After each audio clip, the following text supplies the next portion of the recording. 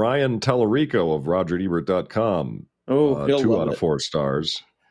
Even is a negative review. Even as it's spinning through enjoyably goofy action set pieces, most of them enlivened greatly by a fun performance from Jason Momoa, there's a desperate familiarity to all of Fast 10.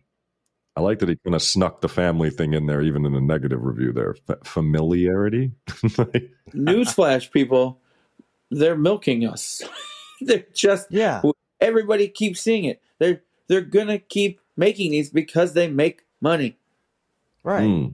And that's what the shareholders This might be the only franchise that won't be impacted by the writer's strike.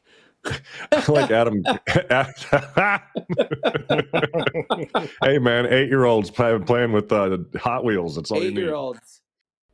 To hear the rest of this podcast, plus a whole lot more of exclusive content, all related to the one and only Governor Jesse the Body Ventura, please subscribe to Die First, Then Quit.